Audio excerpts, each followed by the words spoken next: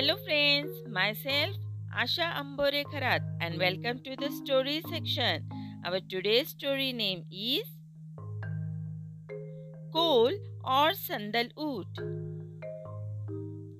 Long ago, a man used to live with his family happily. He got old and when his last time came near, he called his son and said, "Son, I have spent my whole life educating the world. Now, in my last moment, I want to tell you something important." Listening to this, son was looking at his father attentively. Just then, his father said, "But before that, go and bring a piece of coal and a piece of sandalwood to me." Son found this very strange, but since it was his father's order, he went out to bring coal and sandalwood.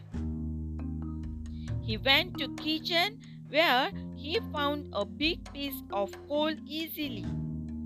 He took it and held it in his one hand. Then he went to garden of his house where there was a small sandalwood tree. Since he was holding coal in one hand, he broke a piece of sandalwood from the tree. With other hand, after getting both things, he went back to his father.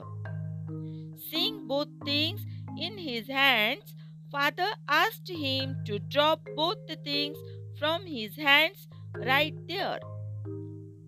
Son did as asked and then was about to leave to wash his hands. Seeing this, his father stopped him and said, "Wait, son, show me your hands." When son showed his hands, father took his son's hands in his hands and then looking at the hands in which he was holding coal, he said, "Son, see, this hand turned black as soon as you held coal in it, even after you threw it away. Soot remained in your hand. Such in company of wrong people, it hurts to be with them. And even if they are not there, you face bad reputation for life." Then, looking at other hand in which he was holding sandalwood, father said, "On other hand, company of good people is like this sandalwood piece. If they accompany you, you get lots of knowledge, and even after they leave, fragrance of their good thoughts will always remain with you for life. Therefore, always stay in the company of good people." This is our today's story, and our today's moral is always stay in the company of good people.